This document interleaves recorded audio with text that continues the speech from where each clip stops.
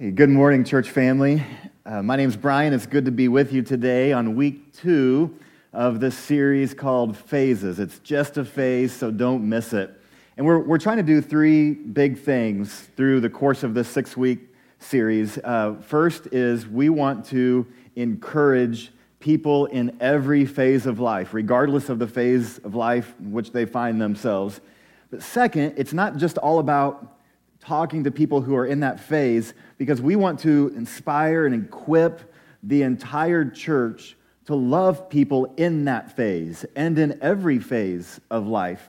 And then the third thing that we want to do is we want to align the entire church with our children's ministry and youth ministry and with our parents. So you can kind of picture of how are we trying to help children grow into teens, grow into young adults, grow into in middle age and senior adults who are all loving Jesus, and we're all in this big boat, and we want to make sure that we're all rowing at the same time. Not one person with an oar and the other with a plastic spoon. We're all kind of working together on this. And so those are the 3 big goals we have as we work through this. And today we're beginning, as you would think that we should, chronologically, talking about the phase of childhood. And I'm super excited about what this means, because we're going to be sharing some things that are really important for families and for all of us as we think about how this church loves children and encourages children to follow Jesus. So the makers of Barbie doll, they spend $600 million a year in advertising to try to win the hearts of little girls. And if you just kind of began to think about, okay, well, what about the makers of sports equipment and musical instruments and all of these things, and what do they want from your child?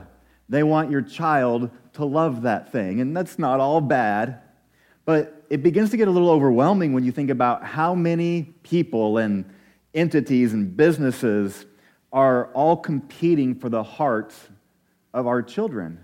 And what we most desire as a church family is for our children in their hearts to say, I walk with Jesus. I will follow Jesus all the days of my life. We introduced this idea of the marbles last week, that there's 936 marbles that we began with in here, and if each marble represents 1 week, then you've got 936 of these things that week goes by and you move one, week goes by, you move one. After 936 weeks, your child has gone from being born to graduating high school. 936 doesn't seem like very many when you think about it that way. And so children are in this phase, and we don't want to miss it. There's too much at stake. And if you have your Bibles, please turn to Deuteronomy chapter 6. That's our key passage for this morning. And it's kind of an easy one to pick for this morning because it's so important. You have God speaking through Moses, and he's really just saying, if you want to be my people, here's what you do. And let me start with this. If you miss everything else, don't miss this. So God is saying, here's what I most want you to do. So Deuteronomy chapter 6, I'm going to begin in verse 4. Hear, O Israel, the Lord our God, the Lord is one. Love the Lord your God with all your heart and with all your soul and with all your strength. Sounds like a song we just sang. These commandments that I give you today are to be on your hearts. Impress them. So press them in, make a mold into your children with these commands. When I talk about them when you sit at home and when you walk along the road, when you lie down and when you get up. Tie them as symbols on your hands and bind them on your foreheads. Write them on the door frames of your houses and on your gates. In other words, don't miss it. Don't miss any opportunity to teach your children to love God. Verse 10, when the Lord your God brings you into the land he swore to your fathers, to Abraham, Isaac, and Jacob, to give you a land with large, flourishing cities you did not build, houses filled with all kinds of good things you did not provide, wells you did not dig, and vineyards and olive groves you did not plant. Then, when you eat and are satisfied, be careful that you do not forget the Lord, who brought you out of Egypt, out of the land of slavery. it's interesting tragic that sometimes it's in the best of times that's when we actually forget God. And we actually think, oh, everything's going so well. I must deserve all of this in my life. And we begin to worship ourselves rather than to depend upon God. In the book of Joshua, this is lived out, and we don't have time to get into all of that, but if you look through the book of Joshua, this actually happens because the text tells us that the generation of Joshua followed after God, but then as the next generation turned and the one after, that the people knew nothing of God. They all did their own things. They did whatever he pleased in his own heart. And so we see that happening. It's the temptation not only in the individual life to say, I will follow Jesus, and if we're not careful to begin to walk away from Jesus, but in the whole church or in the whole people of God, in the whole community to begin to walk away from God. And God knew that would be a danger. My friend, LaRon West, I got to hear this summer preaching a sermon about family. And he was talking about how children are in this moment, in this phase of life that is so important. And he said this, what's at stake is the heart and souls of our youth. You are in a war, and it's in your home. There's a spiritual war happening in your home because it's not just the manufacturers of a Barbie doll, which can be good or bad. It's the enemy himself who desires to win the hearts of your children, to lead them astray in rebellion against God, not just in this phase, but in every phase of their lives. So what we're talking about here is big stuff. It's eternal stuff. And so this morning we want to ask a simple question. What does every child need in order to walk with God? Because the answer to this question involves parents and grandparents and aunts and uncles and children's ministry volunteers and the entire church family. So what does every child need in order to walk with God? And here to help us answer, please welcome our children's director, Michelle Warden. Come on up, Michelle. As we practiced this, you guys clapped a lot longer, and we had to keep telling you to sit down and let her speak. So don't do that. Yeah. No. Okay, I did that, Yeah. and she was just embarrassed when we practiced.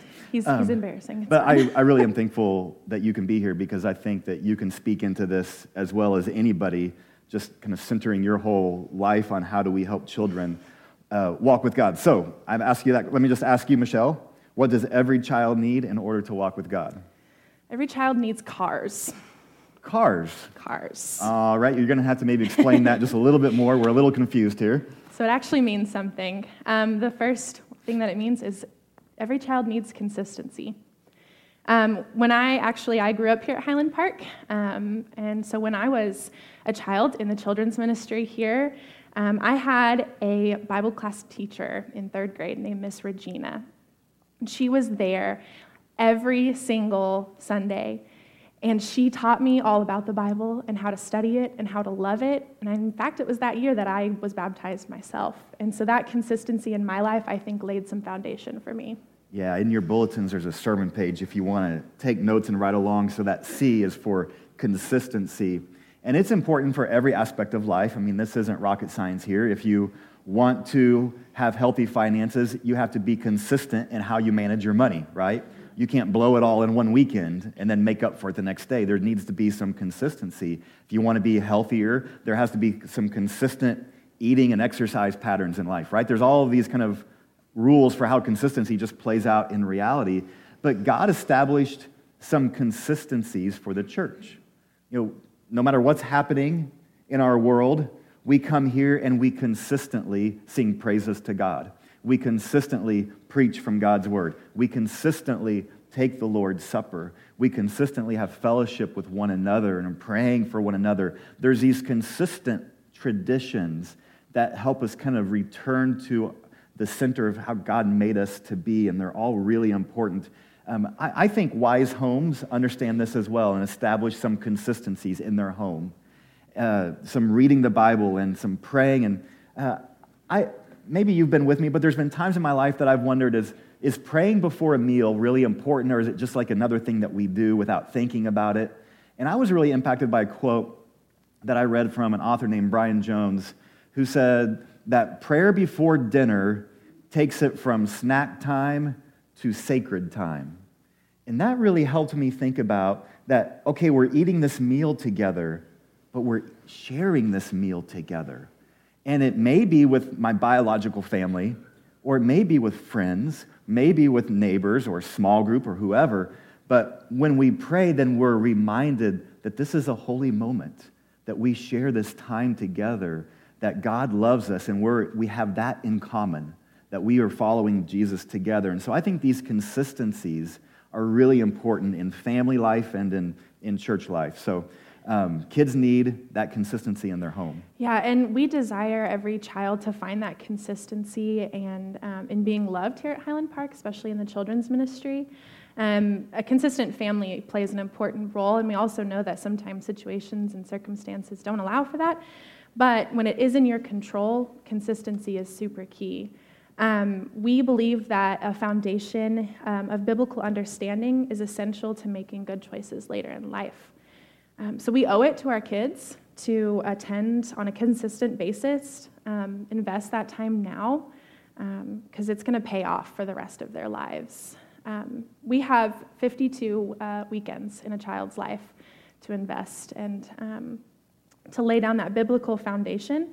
So if you attend church once every 3 weeks, which is roughly 1 to 2 times a month, your child is missing 67% of foundational Bible teaching. If you only attend once a month, they're missing 75%. It's a pretty staggering statistic there. Yeah, so the first thing is consistency that every child needs. And the second thing, what is that? Authenticity. And a good definition of authenticity is true to the original, the real deal. James, the book of James, talks a lot about this. Remember in James 2, where God says, faith without works is dead. In other words, be authentic. What you say, live it out. And it doesn't mean that everybody lives a perfect life. None of us do that. But if a child continually hears something from an adult in their life, but continually sees something completely different, that can do deep damage to the spiritual life of a child, to the emotional well-being, to the physical well-being of a child. And I know for a fact that there are a number of you here today that you had to overcome a lot of obstacles in your life. And some of those obstacles were placed there by adults who said one thing but lived a completely different thing. That puts lots of spiritual obstacles in front of kids. And some of you, I'm thankful that God had the grace in your life to help you move through those, but it was difficult. And so we just want to be really thoughtful in, is my life true to what I say I want it to be, to how God wants my life to be?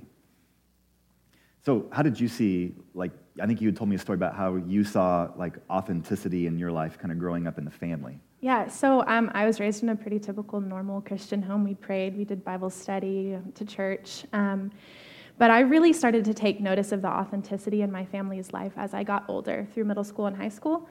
I saw that through how my mom treats people at Happy Hands, how she treats them with dignity and respect and love, how she's always the first to give and last to receive. I also saw it through my dad, how he treated people here at the church as an elder, and how he treats his students at Jinx. There's this one instance that I remembered of my dad had a student, I was probably in middle school, who had gone through a really rough time. He'd lost both parents, and my parents just opened up their home to him without question and just showed him God's love. That's how I saw the authenticity in my parents growing up. Yeah, okay, so repeat these first two things after me. Consistency. Authenticity. All right, and so Michelle, what's the third thing? The third thing is right priorities. Yeah, one day Jesus was asked, what's the greatest commandment? And if you go back to the Old Testament, there's 613 rules you could count in the Old Testament. People have done that. And the Pharisees especially kind of like to count all those up, and that can be a little overbearing, but you could really take those 613 and combine them down to 10 commandments, the 10 commandments. But if you wanted to, then you could take those 10 commandments and really summarize them as Jesus did when he was asked, what's the greatest commandment? He said, love the Lord your God, and the second is like it, love your neighbor as yourself.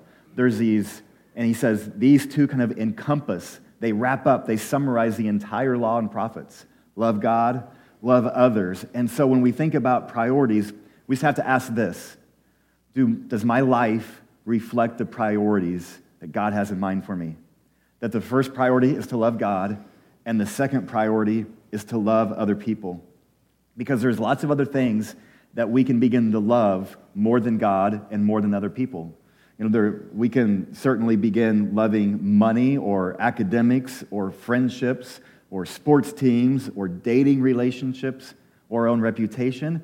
And sometimes even our own idea of family can become an idol and begin to rival what should be left alone for God. There's an author named Bob Goff who says this. He says, "The battle for your hearts is fought on the pages of your calendar." In other words, show me your calendar, not even just what you have scheduled ahead of time, but take a look back over the last week, the last month, the last year. If you look at that, what does that reflect about your heart? And I think our kids pick up on what is important in my family based on how do we spend our time? What do we do? What do our days and weeks look like? Does it look like we're loving God and loving other people in the name of Jesus a lot? And the person in need, the neighbor, caring for people, the kid from school, all of that stuff matters, and kids are watching of, do my parents really have right priorities? Do the adults in my life really have right priorities? Yeah, and I'd want to ask you this. When the kids from this church see your life, whether you're a mom, a dad, an aunt, an uncle, or a friend, or someone they know from church, do they know that God is the first priority in your life, or do they assume it's something else? Yeah, and our prayer would be that if we love God and then we love others, everything else kind of can begin to fall into place. If we have those two out of whack, if we have something else out there, everything is probably jumbled. And so perhaps one of the takeaways from today is to go home and just maybe reevaluate your calendar, how you're spending money, what you're giving your greatest effort and energy to.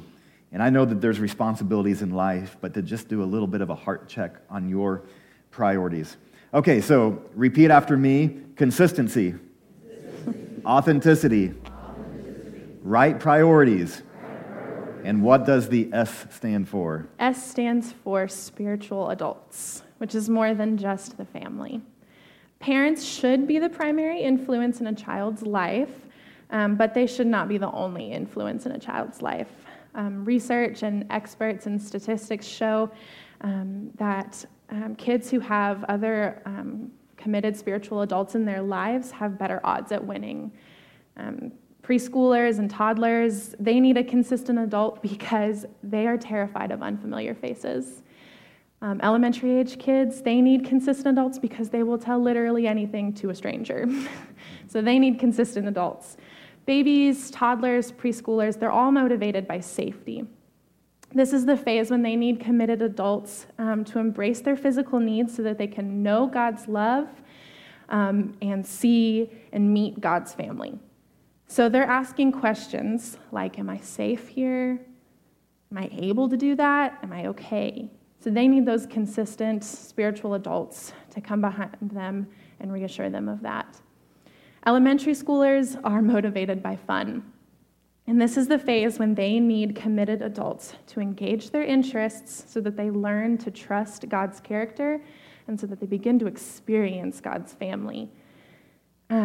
This is when they're asking questions like, do I have your attention? Do I have what it takes? Do I have friends here? So this is the phase when they really need those committed spiritual adults in their lives to take an interest in them. This is some of the language that we want to begin using as families, as children's ministry, youth ministry, and as an entire church. And there's a parent training day coming up in a few weeks that we really want all of our parents to be at. We want you to bring friends to them, but we don't have time to take a deep dive into all of this. But if you caught those words, like we want to start saying the same words that toddlers need embraced, that grade school kids need engaged. Even using some of that same vocabulary will help us say, well, here's why we did this at church. And parents, here's why you need to really think about this. Are you engaging your kids' interest and showing interest in what they care about? Just a couple weeks ago, actually, we were crazy enough to go to the grand opening of the Gathering Place, knowing that it might be the busiest day the park ever sees in its history, and it was certainly very busy, but as I think it turns out, maybe there's just going to be a lot of days like that. But it was really busy, but we had a great time. It was super fun, and it was amazing to be there and to see these just multitudes of people there. And we went to one of the big playground areas that had like these big forts you climb in and you can slide down. And I went up with my daughter. I about got stuck several times. Some of it's a little more kid-friendly than adult-friendly. And so we had a good time, but we had come down a slide, and then she came down a slide, and we were getting ready to walk off, and we saw, actually one of my kids saw a little girl who was crying by herself, and she was maybe 2 or 3. She was little. And so I said, do you need some help? And her eyes got even more scared and backed away because she did not know this stranger guy.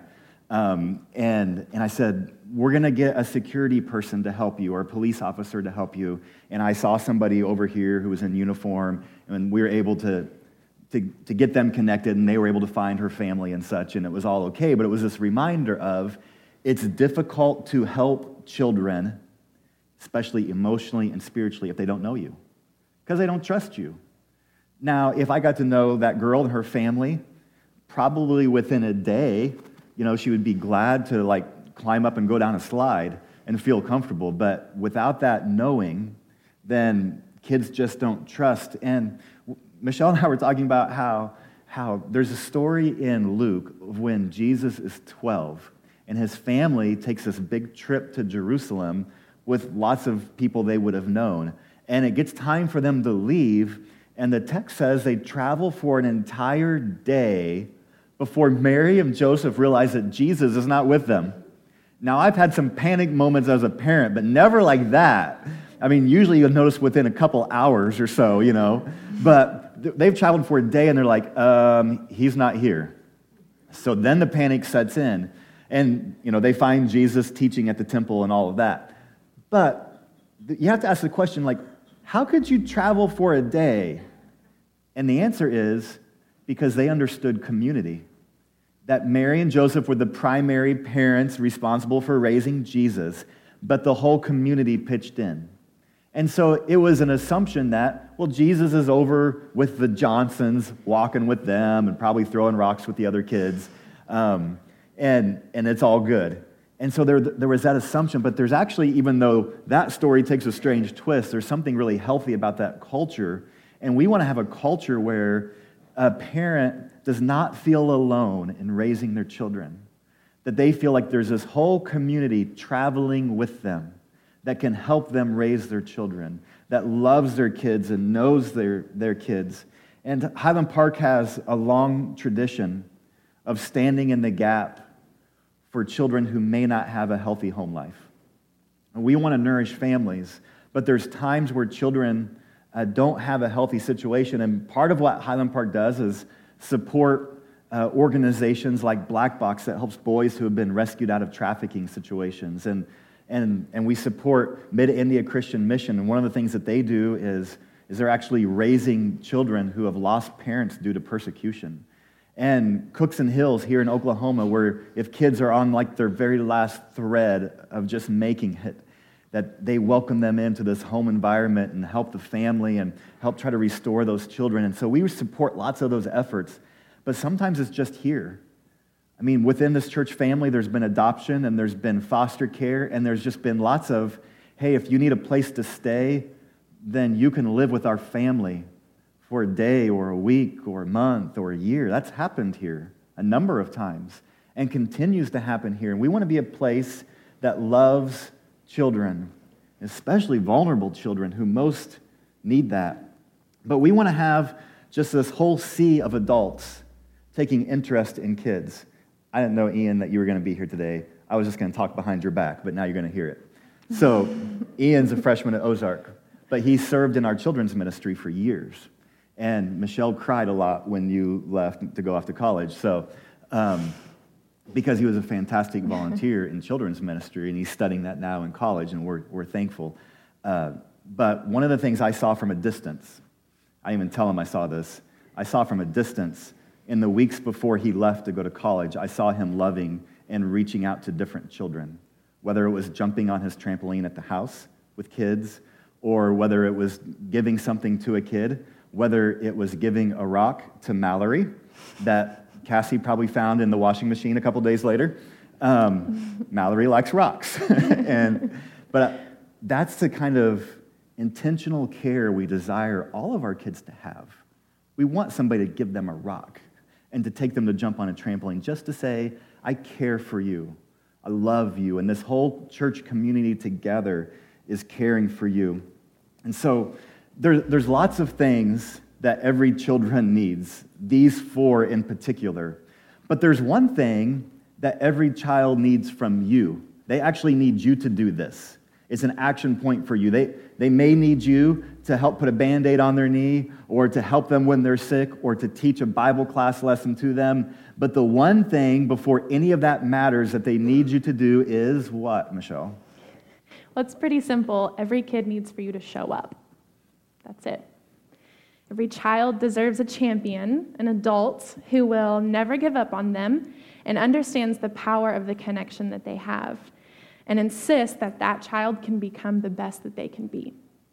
There are more changes in the first couple years of a child's life than any other time. Their brain develops so much. And that means that the world of a baby and a toddler and a preschooler is super unstable. I mean, you can look at my 2-year-old as an example. She can go from this happy, joyful, giddy kid to like this grumpy troll in need of a nap in like a matter of seconds. And it's no wonder that they need consistent adults to step in and create some stability for them. So the best thing that you can give any kid is a familiar face.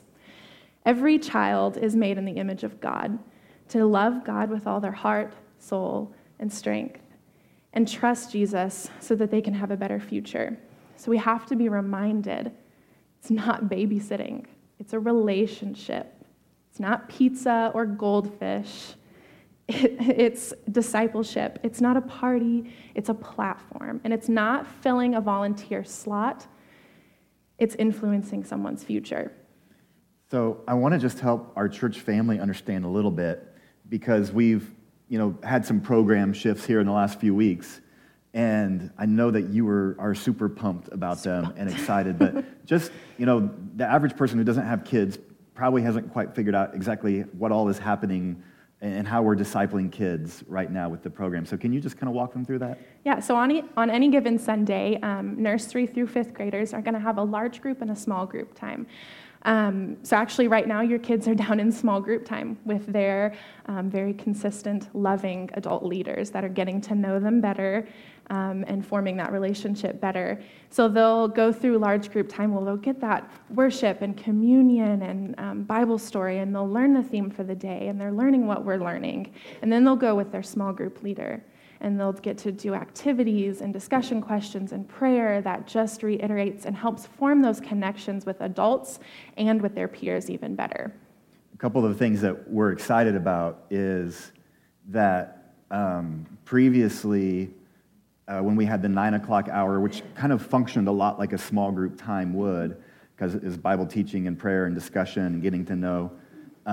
But with that moved into the 10:30 hour, twice as many children get to be part of that now than were with that previously. And so we like that twice as many children are getting to be part of that environment that we really care for.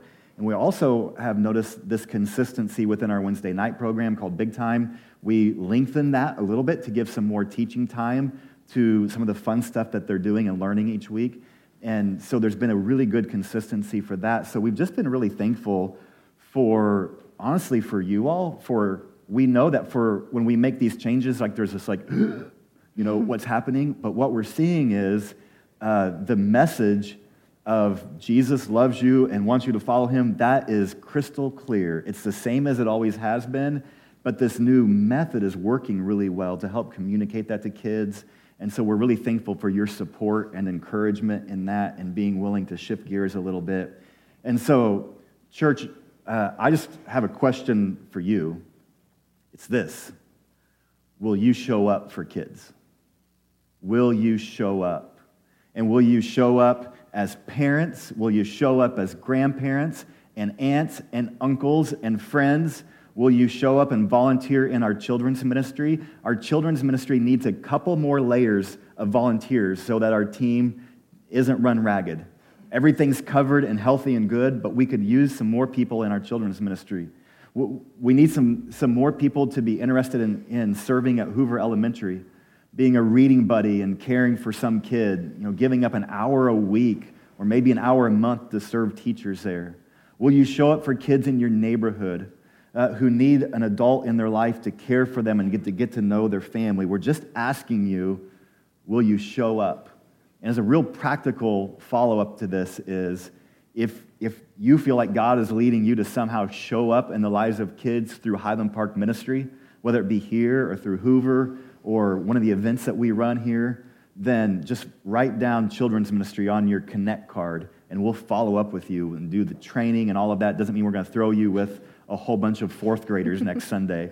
We wouldn't do that. But we do believe and have just been praying for that God would raise up some volunteers even in the midst of this sermon time to help our children's ministry. So one of the things we're going to do every week of this series is to give you an action step, like something that we're going to ask the whole church to do.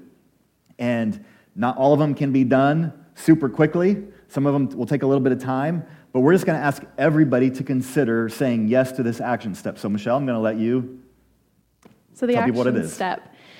Begin saying hello to one family every single Sunday and acknowledge the children standing next to the parents. Actually acknowledge them before you acknowledge the adults. Get to know the parents and the kids as a family. Some ways that you can encourage them and get to know them. Write the kid an encouraging letter. Help pay for camp if they need it. Help provide for back-to-school supplies or whatever it might be that God's leading you to do. And just pray about how you can encourage that one specific family every Sunday. Yeah, we just think, just start by finding the same family every week and just getting to know them and encouraging them. And I can tell you as a parent, I am never, ever, ever offended if you acknowledge my children before you acknowledge me. I'm always just happy. And so we want to ask you to maybe take this as an action step for us to love not only children, but to love the parents who only got 3 hours of sleep last night and who are running this way and that way and can't find their keys and just, man, I'm not in that phase anymore. My kids are all out of diapers and no more toddlers, and I've already kind of forgotten what it's like to live like that, to live like you're living. It's tough, and so we want to just wrap our hands and arms around our families with young children.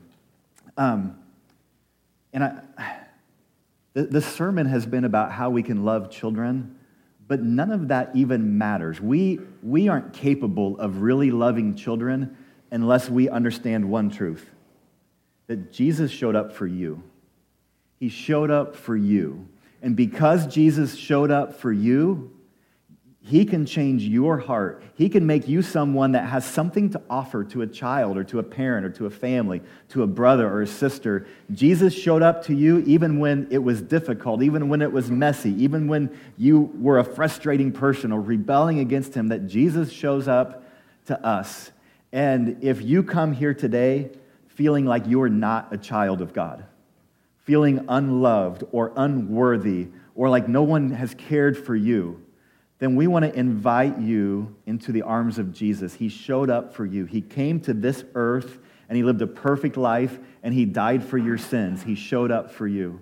But He didn't stay dead. He rose again on the third day, power over death. That means we have hope for eternity. Jesus showed up for you, and He continually shows up in your life. And He says, come follow me. And so we want to offer that invitation to you this morning. If you would you stand up, and I'm going to pray for us. And if you would like to say that you want to follow Jesus with your life, then we welcome you to do that. If you need prayer for children in your life, then once this service is over or even during this song, we'd be glad to just privately pray with you here on the front row. Some folks will come forward and be glad to pray with you. If you want to mark on your card that you want to talk to somebody or study with somebody, there's a place to do that. We want to help you because Jesus showed up for you. He loves you. And every child needs to know that. Every adult needs to know that. So let's pray. God, we thank you that you showed up for us, and we pray that that would change our lives. It would change our days and weeks and months. It would change every phase of life, from children to adult. So God, thank you that you see us as your children. And you weep over us, you laugh, you care, and your heart longs for us to just say that we are yours. In Jesus' name, amen.